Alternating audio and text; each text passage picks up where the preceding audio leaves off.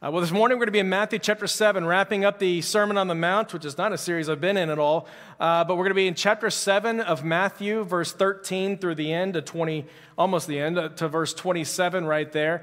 If you are newer around here, we've been wrapping up a series on vision. This is one thing that we do every August when we get back and we get into new school rhythms, semester rhythms, rhythms of life. We want to come back and refresh upon different elements of our vision and talk about how it comes and impacts our day-to-day.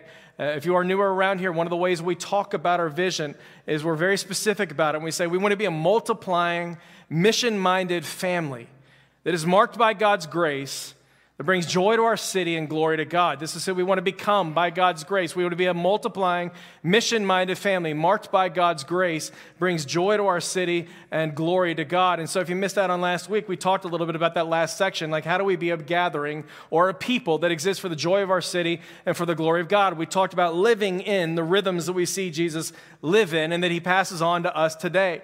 Being a people who worship daily. And in the context of a local gathering of believers, worshiping, like authentic worship, not singing when I'm talking about that. I'm not just only singing. Worship is so much bigger than that. We're talking about genuinely entering into the act of worship on a daily basis. And as we engage with the Lord Jesus Christ and we gather together here on a weekly basis here in this place, growing daily and in the context of community, serving one another, actually considering one another as more important than ourselves, and then going from this place outside these walls into our community in word and in deed is what we talked about this past week with intentionality. In word, meaning gospel proclamation, understanding the gospel is a message of good news where people can find life through the life, death, and resurrection of Jesus Christ. That's what it is. By nature, it's not something that you can just pick up on through observation. It is by nature a message about a God in heaven who loved you and me so much that he sent his one and only son, Jesus Christ, to come and live the life that we could not live, die the death that we were supposed to die. And 3 days later, he walked out of that tomb alive, and he offers us this free gift of salvation to any and all who can come to him in genuine saving faith. It is a proclamation. It is something that we talk about, tell people about, but we don't just do it in proclamation. We also go in deed. We go with acts of compassion. We do even praying for healing in the community as that comes up, and we expect God to do incredible things because as we see Jesus' life and ministry, we see that he came to undo everything sin destroyed, not just eternally and stuff, but he came to undo everything sin destroyed, partially right now, fully still future. And so we go with acts of compassion. We go in proclamation and in word and deed, in hopes that God would be glorified not only in our city, but all the way around the world. And so we pray for that. We hope for that. And we long that God would do that kind of a work in us individually and in our gathering here at DPC. One more time as we wrap up this series, I just want to ask you the question that we've kind of come back to and been around many, many times in this series. But the question I want to ask you today is this: what are you building your life on today?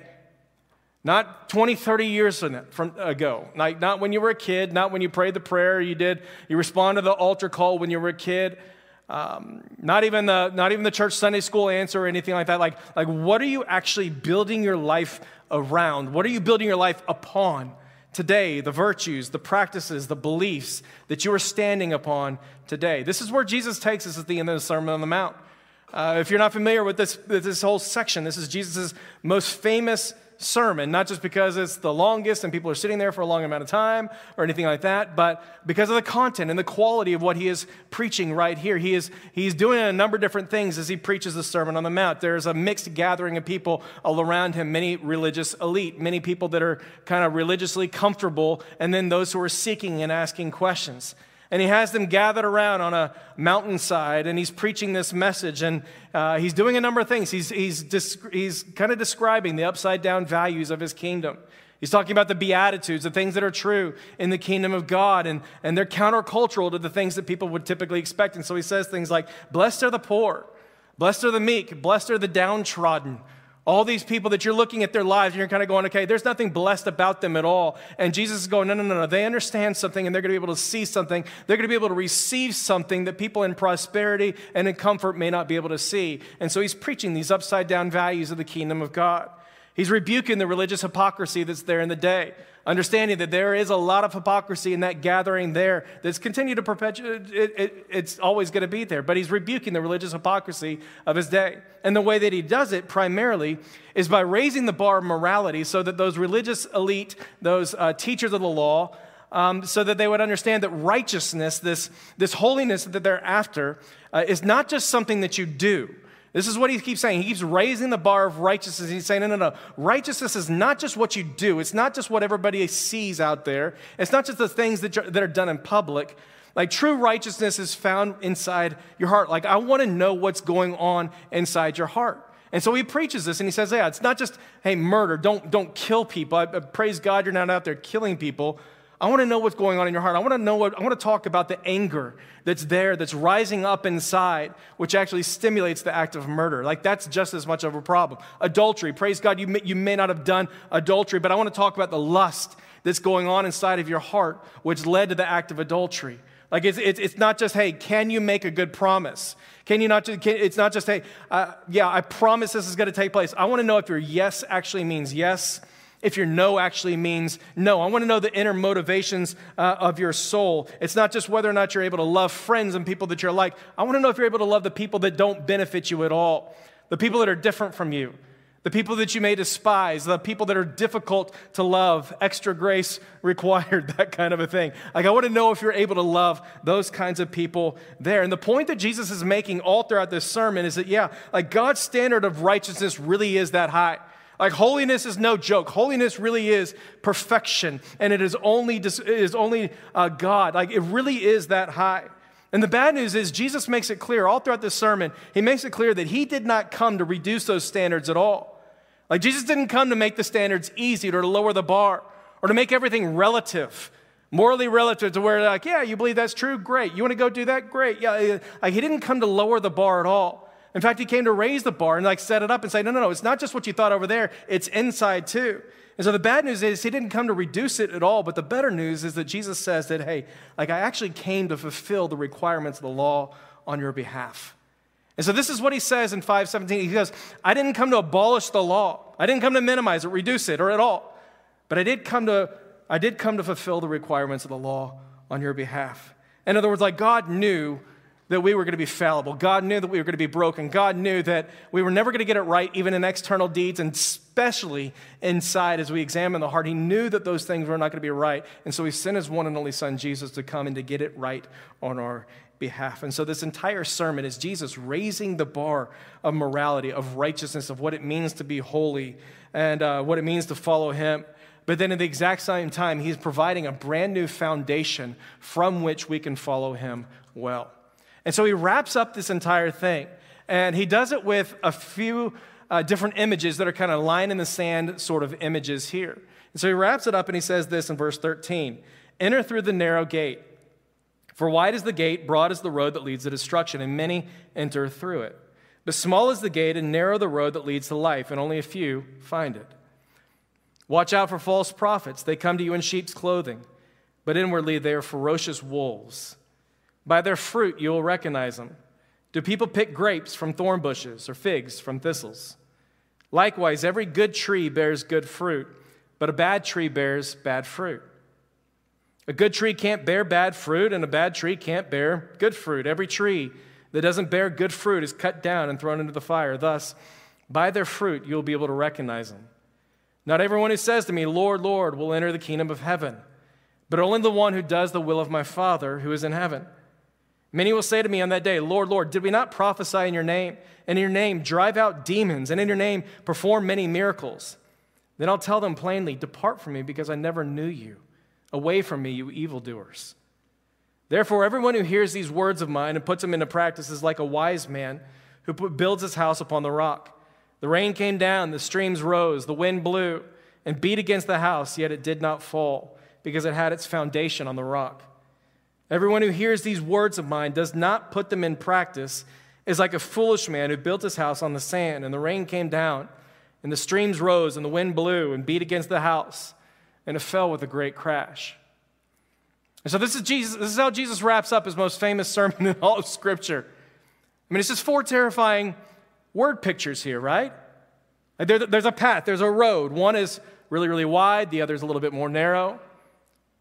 One leads to destruction, the other leads to life. Few who go on that narrow path actually find it. There's two prophets, both of them look like sheep, but one of them is actually a wolf dressed up like a sheep. There's two trees, one produces bad fruit, the other one produces good fruit. There's two houses, one of them is built on rock and the other's built on sand. One is able to stand the test of time and all the different storms, and the other is quickly washed away. And the question that all the people are going to be asking when they're listening to Jesus tell these stories is, okay, like what foundation have I built my life on? Where do I stand today? I mean, these are line in the sand type of stories and illustrations that Jesus wraps this entire thing up. And the people are going to be sitting there kind of going, okay, am I actually built on the rock? Or have I subtly or accidentally or maybe even intentionally built my life upon the sand? But even beyond that, they're going to be asking the question, okay, what does this metaphor really mean? I mean, what does it actually mean to build my life upon the rock? It's a great metaphor. It's a great picture. We all think that we may be building our lives upon the rock. What does it actually mean to do that? In verse 24, Jesus says, everyone who hears these words of mine and then puts them into practice is like the wise man who built his house on the rock. But then also in verse 22, he says that really religious people, in other words, verse 24 is the people who hear these words and then put them into practice, they're the ones that are like the wise man. But in verse 22, he says that there's a lot of really, really religious people that are out there doing great things. They're prophesying in Jesus' name. They're casting out demons. They're doing miracles. And still Jesus says to them plainly, depart from me, you evildoers, because I never even knew you. In other words, these are people that are religious by nature. Like these are people that you're going to look to and think, hey, they know what they're talking about. And this is 18 kind of stuff, right? I mean, if you're prophesying, you're doing things in the name of Jesus, right? Not in the name of Jesus at this particular point in time, but you're doing things in the name of God. Like you're doing miracles and healings. That's 18 kind of religiosity at that point in time, is it not? Nevertheless, Jesus is going to look at them and say, you evildoers, depart from me because I never knew you. And so the crowd's going to be looking at this thing kind of going like, do I know him or do I just know about him? Like do I know him? Have I built my life on the solid rock? And what's he talking about there? The psalmist is going to help define it for us a little bit more. And his original audience is going to know some of the Psalms if they grew up in if they were Jews, if they grew up hearing some of these stories. But in Psalm 18:2, the psalmist is going to say, the Lord is my rock, my fortress and my deliverer. My God is my rock in whom I take refuge, my shield, the horn of my salvation, my stronghold. All throughout the Psalms, 25 different times, all throughout the Psalms, the psalmist is going to use my rock to describe the Lord our God. This is who he is. He is my rock. He's the unmoving one. He's the unshaking one. He's the one that has all of my confidence, all of my worship, the entirety of who I am. He's the unmovable one. Jesus picks up on this in Matthew 16. And he continues to use this metaphor, but they're in Caesarea Philippi. He's continuing his ministry. He's got all of his disciples there, and they pull away, just he and his disciples, and he asks his disciples, he says, hey, who do people say that I am? And you remember the story, and they start answering the question. They're like, well, some people think that you're John the Baptist. Others people think that you're Elijah. Some people think you're just a great prophet and things of that nature.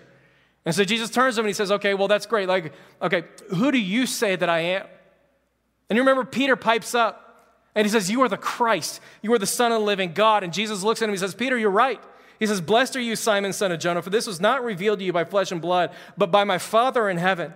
And I tell you that you are Peter, his name being Petros, meaning literally rock. I tell you that you are Peter, and on this rock, meaning the confession that Jesus is the Christ, the Son of the living God, on this rock, the confession of what you just said, I will build my church, and the gates of hell will not prevail against it. And church, this has been the story ever since. Like nothing's been able to crush what Jesus started back then. Not Roman oppression, not bad kings, not dictatorships, not persecution, not wars, not holy wars, not great depressions, not natural disasters, not pandemics, not changing cultural dynamics, not changing political power, not institutional failures, not moral failures, not religious hypocrisy, or any of the scandals that we see in the world today. You want to know why? Because the church was never built on Peter. The church was never built on the strength of a fallible human being. It was built on the conviction that Jesus is the Christ, the Son of the living God. Like he's the one who will not be crushed. He's the one that's unmoving. He's the unchangeable one. Like buildings may close, but he's the one who conquered sin and death. Like he's the one who came to us, lived the sinless life on our behalf. He's the one who walked out of that tomb alive. He's the one who's promised to come back again and to make all things brand new. And what Jesus is saying here in this text is that when you and I build our lives firmly upon the conviction that Jesus is the Christ, he is the Son of the living God, and not just cognitively out there knowing the right answers, but he is my Lord. He is my Savior. He is my God, that I'm putting my hope. What he is saying, when you build your life upon that conviction and you want to know him well, do what he calls us to do, the rain may come and the winds will blow, but you will keep standing strong. Not only in the final storm of his judgment, which is probably the immediately context of this passage right here, but on a day-to-day basis, you will stand strong in the storms that we go through every single day. And so Jesus simply comes with this invitation and he says, build your life on me. And not just to believe in me one time and run away. It's not just about the altar call when you're 5. No. He's like, build your life on the solid foundation of the rock. Build your life on me. Know me well. Follow me in the entirety of how I call you to follow me. Do the things you see me do. And he points to a couple ways here that you can know what you may be actually building your life upon, because we know the Sunday school answer. We know the right thing to say. But he says, hey, if you want to know if you're building your life on the rock or you're building your life on the sand, he goes, you need to examine the spiritual fruit in your life. This is where he goes in verse 14 or 16 through 20. He says that a life built on sand, it will not see good and spiritual fruit pouring out from it over and over and over again on a consistent basis.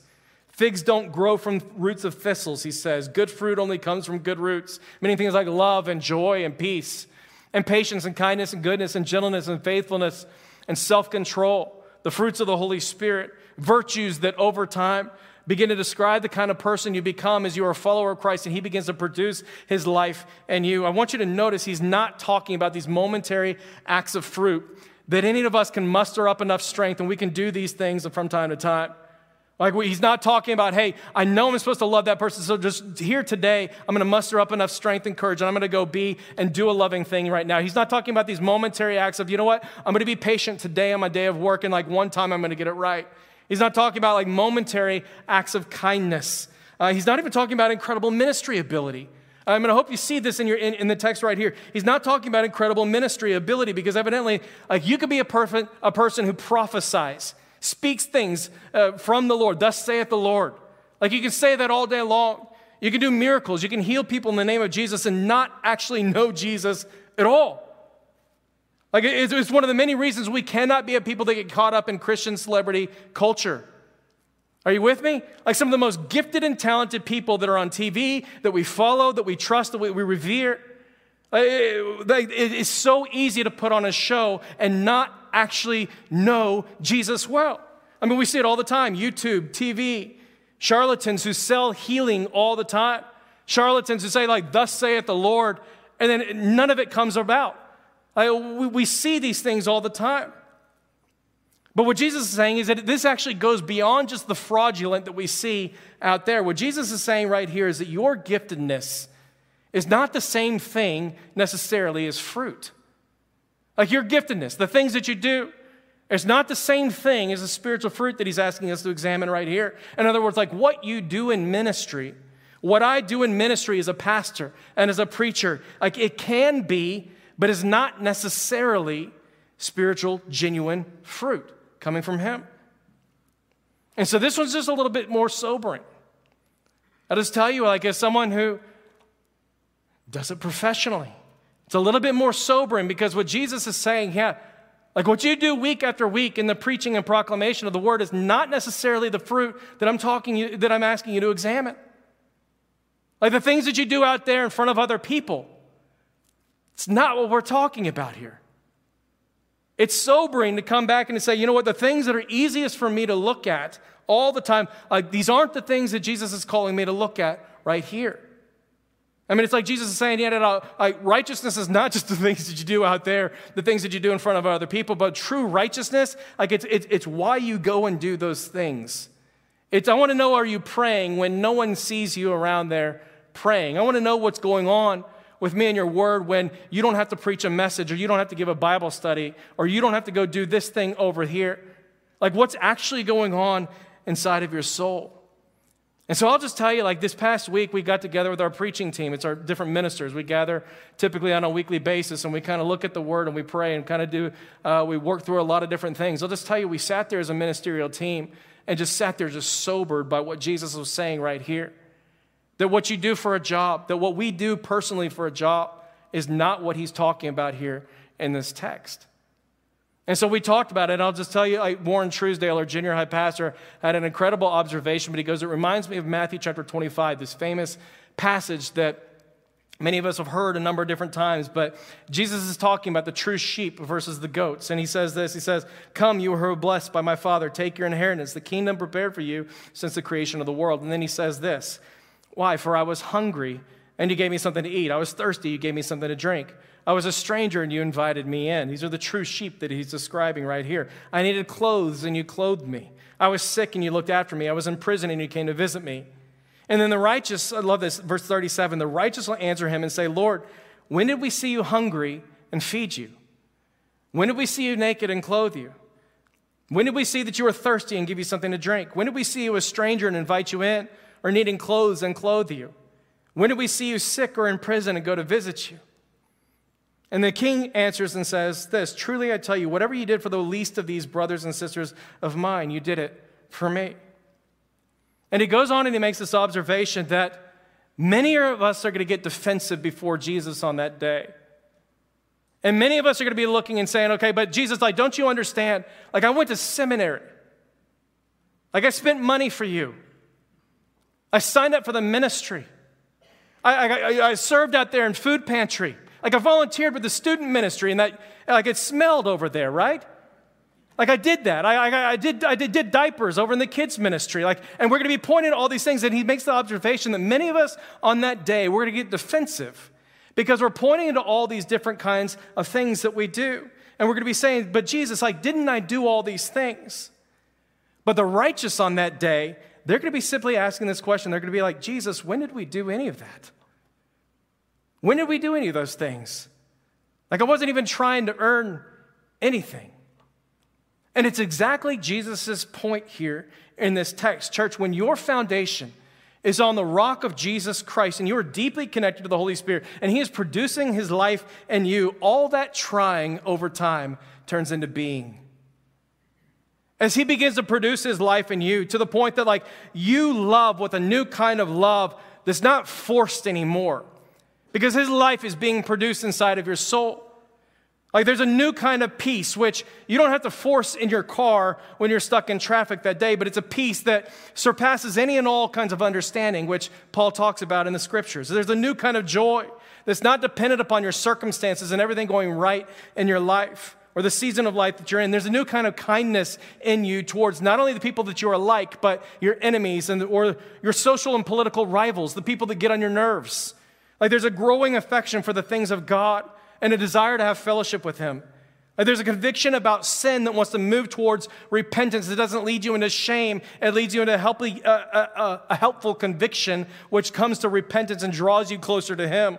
Like, there's a goodness that is actually inclined to do the things that Jesus says for us to do. Jesus says here in the text, "Anyone who hears these words of mine and then" what? "Does them." Anyone who hears these words of mine and then does them, they're the ones who are like the wise man, kind of like a junior higher and in this relationship with deodorant, right? Like, you can believe in it. You can have like all the Axe body spray Christmas kits in the world, but unless you put it on, you're still going to stink, right? Sunscreen. You can believe in sunscreen all day long. You don't put it on, you're still going to get burnt. Remember a little while ago, I was reading a study on this Facebook campaign from 2000. And I believe it was 2006. It was a Facebook campaign called Save Darfur. I don't know if you guys remember what was happening in the world at that time. Civil war was breaking out in Sudan. Massive unrest all over the place. There was a Facebook group that started, and it got huge. This is kind of, I think, a little bit, kind of the earlier stages, obviously, of social media and Facebook groups and things like that. But the study came and evaluated the fruit and the aftermath of this Save Darfur Facebook campaign. It said more than 1.17 million members had indicated that they were concerned and wanted to offer support in some way to the horrific events in Darfur. To their surprise, they discovered that 99.8% of those who liked the page had never donated to the cause. 72% had never recruited anybody else into those social media circles. Dr. Gray, who conducted the research, said they raised almost nothing compared to what a similar campaign would have raised offline. But it gained popularity because people have an insatiable need to look and to feel great without it costing anything. Gray compares this to eating junk food. He says it's the equivalent of refined foods. It's engineered to make us like it, but it's ultimately empty. And so Gray concluded, he says, although the Facebook page allowed more than 1 million people to voice their discontent with the situation in Darfur, it largely failed to transform these initial acts into a deep and sustained commitment to the work. And what I want you to see is this is exactly what Jesus is about. It's about that deep and sustaining life that is found when you and I build our lives totally and completely upon and around the rock of Jesus Christ, his confession that he is the Christ, he is the Son of the living God. And so he says, come, do that. Build your foundation on me. Know me well. Do the things that I've called you to do. And over time, I'll change all that trying into being. Which isn't to say that there's anything wrong with trying, because trying is another way of saying I'm walking by faith in this moment. We're not going to war with trying or anything like that, but it's simply to say that when Jesus is the rock of your life, that begins to slowly change over time. Jesus, when did we feed you? When did we clothe you? When did we give you something to drink? Oh, it was when I was doing that. I wasn't even trying. I was following you. I was enjoying you. And you began producing your life in me. And so this is the first thing that he points us to. He says, examine the spiritual fruit in your life. Not even the ministry things that you do, but I want to know why you do the things that you do. I want to know what begins in here, is it coming out there? Is what begins in here actually of the Holy Spirit? Or is it some other self-motivation out there? The second thing that he points to is basically the bigger question of the text. How does your faith respond in a storm? How do you respond in a storm? The metaphorical storms. How does your faith respond in a storm? Because the storms reveal the strength of your foundation. That's what it does. Both of these houses presumably look very similar. Both of these houses presumably are built very close to each other. And I want you to notice from the text how both homes, they both have to deal with the effects of the storm. They both have to go through the rain and the floods. It says in verse 25, speaking of the house built on the rock, the rain fell, the floods came, the winds blew, slammed against that house. Yet it did not fall because it was built upon the rock. In other words, it didn't matter where it was built. It didn't matter how beautiful the home was. It didn't matter how much faith that house had. It didn't matter if they were a part of the prosperity gospel movement or not, and they were expecting no storms to ever come my way. The storm still came. And the storms test the foundation that you're actually built on. And so again, this is where it hits really, really close to home, because our environment, meaning what we talked about a few weeks back, our environment, our culture, the world in which we live in right now, it makes it normative and attractive to build on sand. This is what's natural. This is what's easy. I was reading an article a little while ago talking about how 84% of all Americans believe that enjoying yourself should be the highest goal of your life. Enjoying yourself should be the highest pursuit of your life. 86% believe that you should pursue the things that you personally desire more than anything else in the world. 91% believe to find yourself, you need to look within yourself, and that's when you're going to find true happiness. Just randomly look inside yourself, and that's where you're going to find true happiness, and that's the thing that you need to pursue more than anything else. We've talked ad nauseum around here about what sociologists call expressive individualism. You could probably define it for me because I say it so many times, but it's this idea that an individual's highest loyalty and highest source of truth should be to him or herself, and it's what secular sociologists are calling the greatest God of our day. Self, self, self. It's what John's talking about when he says in 1 John 2:15, don't love the world or anything in the world. If anyone loves the world, love for the Father is not in him. For everything in the world, the lust of the flesh, The lust of the eyes, meaning the strong desire to feel something or have something that I currently do not have. Like these are the things we build our lives on all the time. The lust of the flesh, the lust of the eyes. Like it's the things that play out in things like sexual promiscuity. I need to have this desire. I need to satisfy my flesh in this moment. It's things like drug addictions, alcoholism, gambling, hedonism, essentially, coveting, the lust of the eyes. Desiring, longing for, thinking about, dwelling upon the things that I do not have. Envy, jealousy, comparison, looking side by side. It's whenever you see something and you've got this thing going on inside of you going like, I need that thing. Like this is what big business makes massive amounts of money on. You ever go on Amazon and realize, hey, I didn't actually know that I needed that until I saw it. Right? I go, Target, this is what you do. Like you walk on the aisles of Target, you're like, I didn't know I needed that, but yeah, Target nailed me right there, right? He goes on, he talks about the boastful pride of life. All right, right? This is this need that we have to be better than other people. It's not just to be satisfied, but it's this boastful pride of life, this desire to be better than another. It's this dynamic that we have whenever we say, okay, God, Father, would you provide 10% more for our family? And then he goes and he does it, but then you discover that everybody else in your street has raised about 20%, and now all of a sudden that 10% that God's provided is no longer satisfying to you because there's this insatiable need not only to have or to be satisfied, but to be better than another. It's what John's talking about with the lust of the flesh, the lust of the eyes, the boastful pride of life. And what he's saying right here is that none of it comes from the Father, but it's all from the world. And all of its desires will pass away. Why? Because it's sand. It's the whole point. Like all of this is building on sand. All of this, like what's so normative in the world around us is to keep building on things that are sand. Everything built on self is sand, self-righteousness. This idea that somehow I'm going to be able to satisfy the holy requirements of God and of my own self. I'm going to be able to do enough. I'm going to be able to earn enough. I'm going to be able to be good enough, holy enough, righteous enough in and of my own self. And like it's self-righteousness. It is sand. Like selfishness is sand. Hedonism is sand. Anything built on other people's selves, anything built on other people is sand. Celebrity culture is sand. Christian heroes, people we look up to, it's sand if we're building our lives on those things. Even building it upon the integrity of a church, a gathering of people, is still building upon sand. It's a gathering of people around a common confession and mission that understands that we are broken and in need of a Savior. All of it is building on sand. And what Jesus is saying here in this text is nothing that's built on sand is able to stand. And so people get crushed all the time.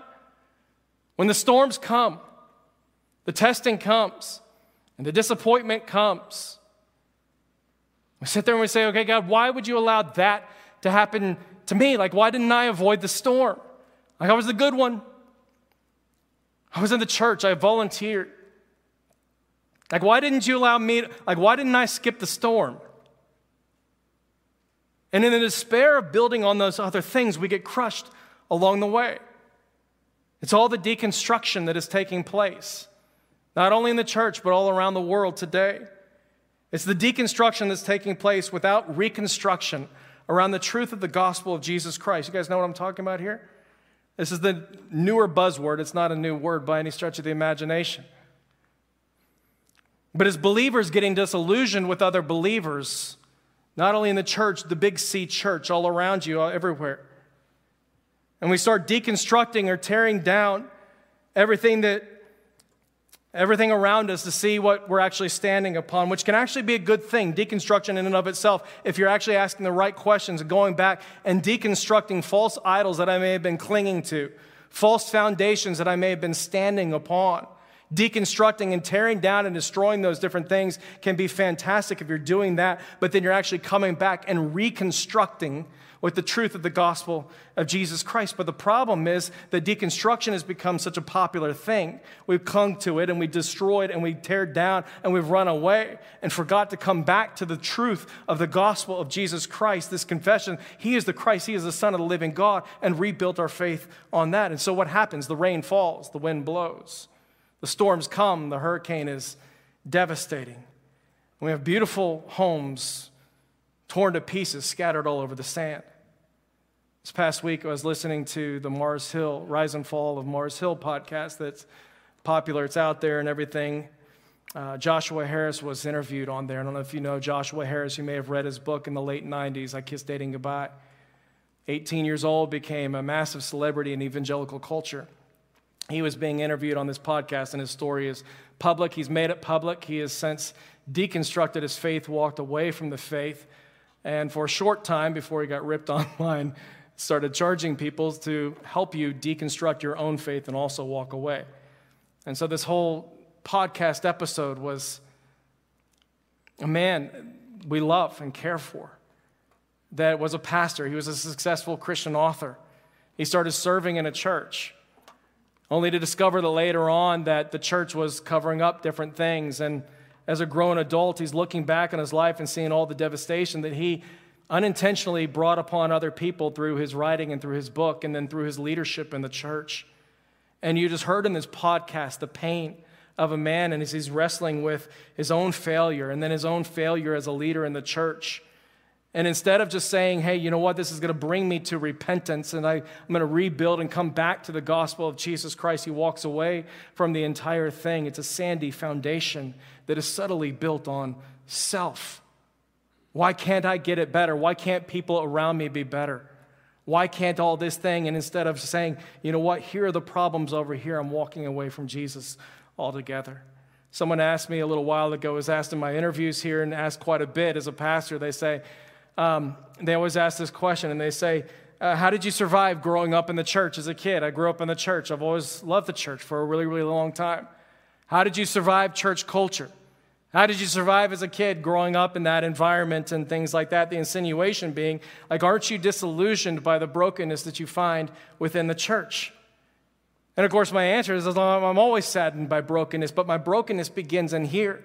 And it's why I continue to sing. My hope was never in the perfection of a church body or the perfection of different leaders or anything like that. My hope has always been in the foundation, this confession, Jesus is the Christ. He is the Son of the living God. The reality is, at 16 years old, I met Jesus and came to understand the beauty and the depth of God's grace. That God's kindness was extended to me in the middle of my 16-year-old silliness, in the middle of my wandering, in the middle of my brokenness, in the middle of all the things that I've messed up. God came and gave me grace and kindness. And guess what? It didn't stop when I was 16. It continued at 17 and 18 and 21 and 30 and 35 and 40 and 42 and yesterday and into today. His grace never runs out. And my hope has never been in my ability to fulfill the law for me. It's never been in myself. It's never been in other people and their selves. It's never been in an institution. It's never been my hope. My hope has always been on Jesus, who is the Christ, the Son of the living God, his kindness, his grace applied to you and to me. Church, why in the world would we expect this gathering and this fellowship to look anything different from the dinner table that he ate at all the time? Like, where do you find him? Matthew, tax collector, despised by the world. Guess what? I'm eating in your home.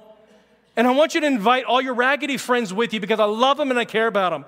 Zacchaeus, like, I know you're a criminal and you stole from everybody. We're having dinner at your house tonight. Like, that's his dinner table. And it's not even like his inner circle. Like, think about the inner circle. You got Andrew, Peter, James. Like, you got these people that grew up following John the Baptist. They had religious backgrounds. But then again, like I said, you've got Matthew, the despised tax collector. People didn't even like him. He was a traitor to the Jews. He wasn't a Roman. Right? Like, he's a despised in the day. And Jesus calls out to him and says, I want you to follow me. Mary Magdalene, possessed by 6 different demons, like 7 demons, scandalous by nature. Like, can you imagine what that life is like? Come and follow me. Judas Iscariot, who goes on to betray Jesus. Like, this is who he has, come and follow me. This is who the invitation is extended to. Church, why would we expect this gathering or any institution like it to be anything other than the dinner table that he ate at all the time? This is the nature of the gospel in which we live in. God loved you and me in the middle of our brokenness, in the middle of our wandering, when we weren't getting it right. And he gave his one and only Son for you and me that we can find life in him. And as we build our foundation upon him, the Holy Spirit comes into our life. You grow into maturity, not arriving to holiness until the day of glory comes again, which is still future, not now. But man, we sit there and we sing and we worship and we praise because of the grace that is received every single day. And so I want to bring this to, and I hope you hear me on this, because this is, maybe some of us are in the middle of deconstruction right now, tearing down, evaluating what were those things that I used to build on today, healthy to go back and to look and to say, what was my hope in at that time? I was talking with somebody in between services and was reminded of the very real pain that institutions and positions can bring upon people and the damage that's there. And the very real battle to separate the pain of what's going on there was saying, you know what? Nothing can shake. I'm following Jesus no matter what. And I may need to deal with things in this relational capacity over here, but I am still with Jesus because he is the Christ. He is the Son of the living God, and nothing can ever change that. And some of us are in the middle of that place. Maybe it's not even you. Maybe it's a family member, a son or a daughter, a spouse, a mom or a dad or something like that. Church, if all we're doing is deconstructing and we're never reconstructing around the gospel of Jesus Christ, what Jesus is saying is all you're doing is rebuilding upon sand. All you're doing is rebuilding upon sand. That you would come back to Jesus above and beyond anything going on in the world around you. That we would always look at the false idols, the false foundations that we may have slipped into, that we may be standing on a day, and deal with it honestly and with integrity. Also with grace, with a desire toward repentance, that we would come back. But those things are never going to shake my foundation. He is the Christ. He is the Son of the living God. He has given me kindness and grace and lives inside of my life. He's returning again, making all things brand new. He has given me life now and for all of eternity. And so, church, what are you building your life on today? I want to end with this image that it's an image I came across a little while ago, but it's from a few years back. It was about a house that survived Hurricane Michael. I don't know if you remember seeing this in the news or anything like that. Hurricane Michael was one of the most devastating hurricanes to hit land and to make landfall a number of years back. It wiped out all the houses on this beach except for one. I love that picture of a house that was built on a solid foundation. The interview with the owner in this article was fascinating. He says, I built this house to sustain the big one because I knew the big one was coming one day. People thought I was crazy when I was building it, but I still built it with 40-foot pylons to withstand 250 mile per hour winds. The code was 120 miles per hour. That's what everybody's building on, and he's saying, no, I'm ready for the big one. I built with breakaway walls so that when the winds came, it wouldn't do any structural damage to my house. I built with cinder block walls and reinforced everything with steel cables all throughout the home. And he says, basically, I went above and beyond whatever code required because I wanted to survive the big one. And so each step of the way, I built for that. Church, are you built for the big one? What are you building your life on today? What's fascinating about this picture is that you may notice in the background, like right behind that house, there's another house that was protected that day. It's the house right behind it that was protected because the house in front of it decided to build upon a strong foundation. Your children may be protected and may be built up through you building your life upon the solid rock of Jesus. Your neighbors, your coworkers, your friends, your loved ones, the enemies, the people on the other end of the social aisle may be protected because you've built your life upon the rock of Jesus Christ. Church, what are you building your life on today? Is it self? Is it some version of self? Like celebrities, spiritual heroes, institutions that are not the rock of Jesus in and of itself? Is it the lust of the flesh, lust of the eyes, saying this is where life is found for me, having, doing, satisfying my flesh, all of my earthly desires? Is that what my life is built on? Is it the boastful pride of life being better than other people? Are you never satisfied because you never have enough? It's all sand. It's all sand. And what Jesus is saying is that a life built on sand will never be able to stand. However, you build your life upon the rock, meaning this conviction, Jesus is the Christ, the Son of the living God.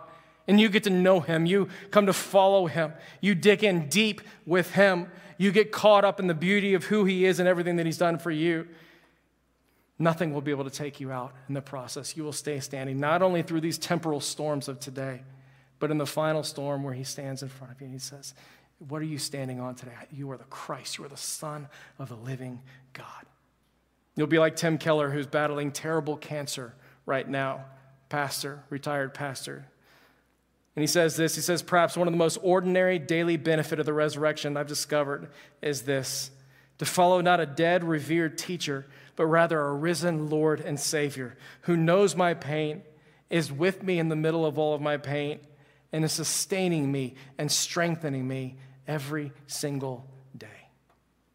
It's the lady I talked to a few weeks back who's going through more life horrors and storms than I could possibly imagine. And I ask her, and I say, how are you and your family doing? And she says, Aaron, I don't know how to describe it, but every single day Jesus keeps showing up, and he's somehow giving me strength to move past this every single day. Church, my hope and my prayer is that we would be a people that build our lives upon the rock of Jesus Christ. I don't know if you've discovered fractures in the foundation this past year, in the storms of this past year, if you've noticed fractures in the drywall or anything like that we would be a people as we begin a new semester together in ministry as a gathering here at this church, that build our lives totally and completely upon the foundation that is unmoving, that is unshaking, that will never change. He is the Christ. He is the Son of the living God. He is your God. He will never change. He will never be shaken. He will never be broken. And you build your life on him. More than anything else in the world, you'll be standing too in the end. Father, we love you, God. We praise you and thank you for what you've done for us in Jesus. God, you are unchanging. You're unshakable, Father. Lord Jesus, I praise you and thank you for giving us your word that we can know you by, for giving us your indwelling Holy Spirit that we can continue to grow in. And I pray right now in Jesus' name that if anybody came in here today and they've only known life built on sand, God, I pray that they would come to know you today, our rock, our stronghold, our fortress forever. For everybody who's come in today and maybe we began building on rock and we've discovered that, you know what, I'm building an extension of my life that, quite honestly, it's actually on sand now, metaphorically speaking. Father, I pray that we would be a people that return to you, our rock, our solid foundation.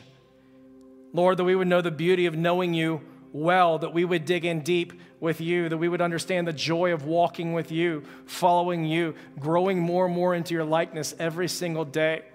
And God, I pray that as we do that, that you would strengthen someone today who may be in the middle of this storm. God, they're feeling the wind, they're hearing the rain, it's beating against their side. And God, I pray that you would strengthen someone today who is founded upon you. God, would you be with us? God, would you help us? May we be a people that lives for the joy of our city and for the glory of your name. May we be standing strong every single day, God. We love you, and again, we thank you. And it's in Jesus' name that we pray. Amen and amen.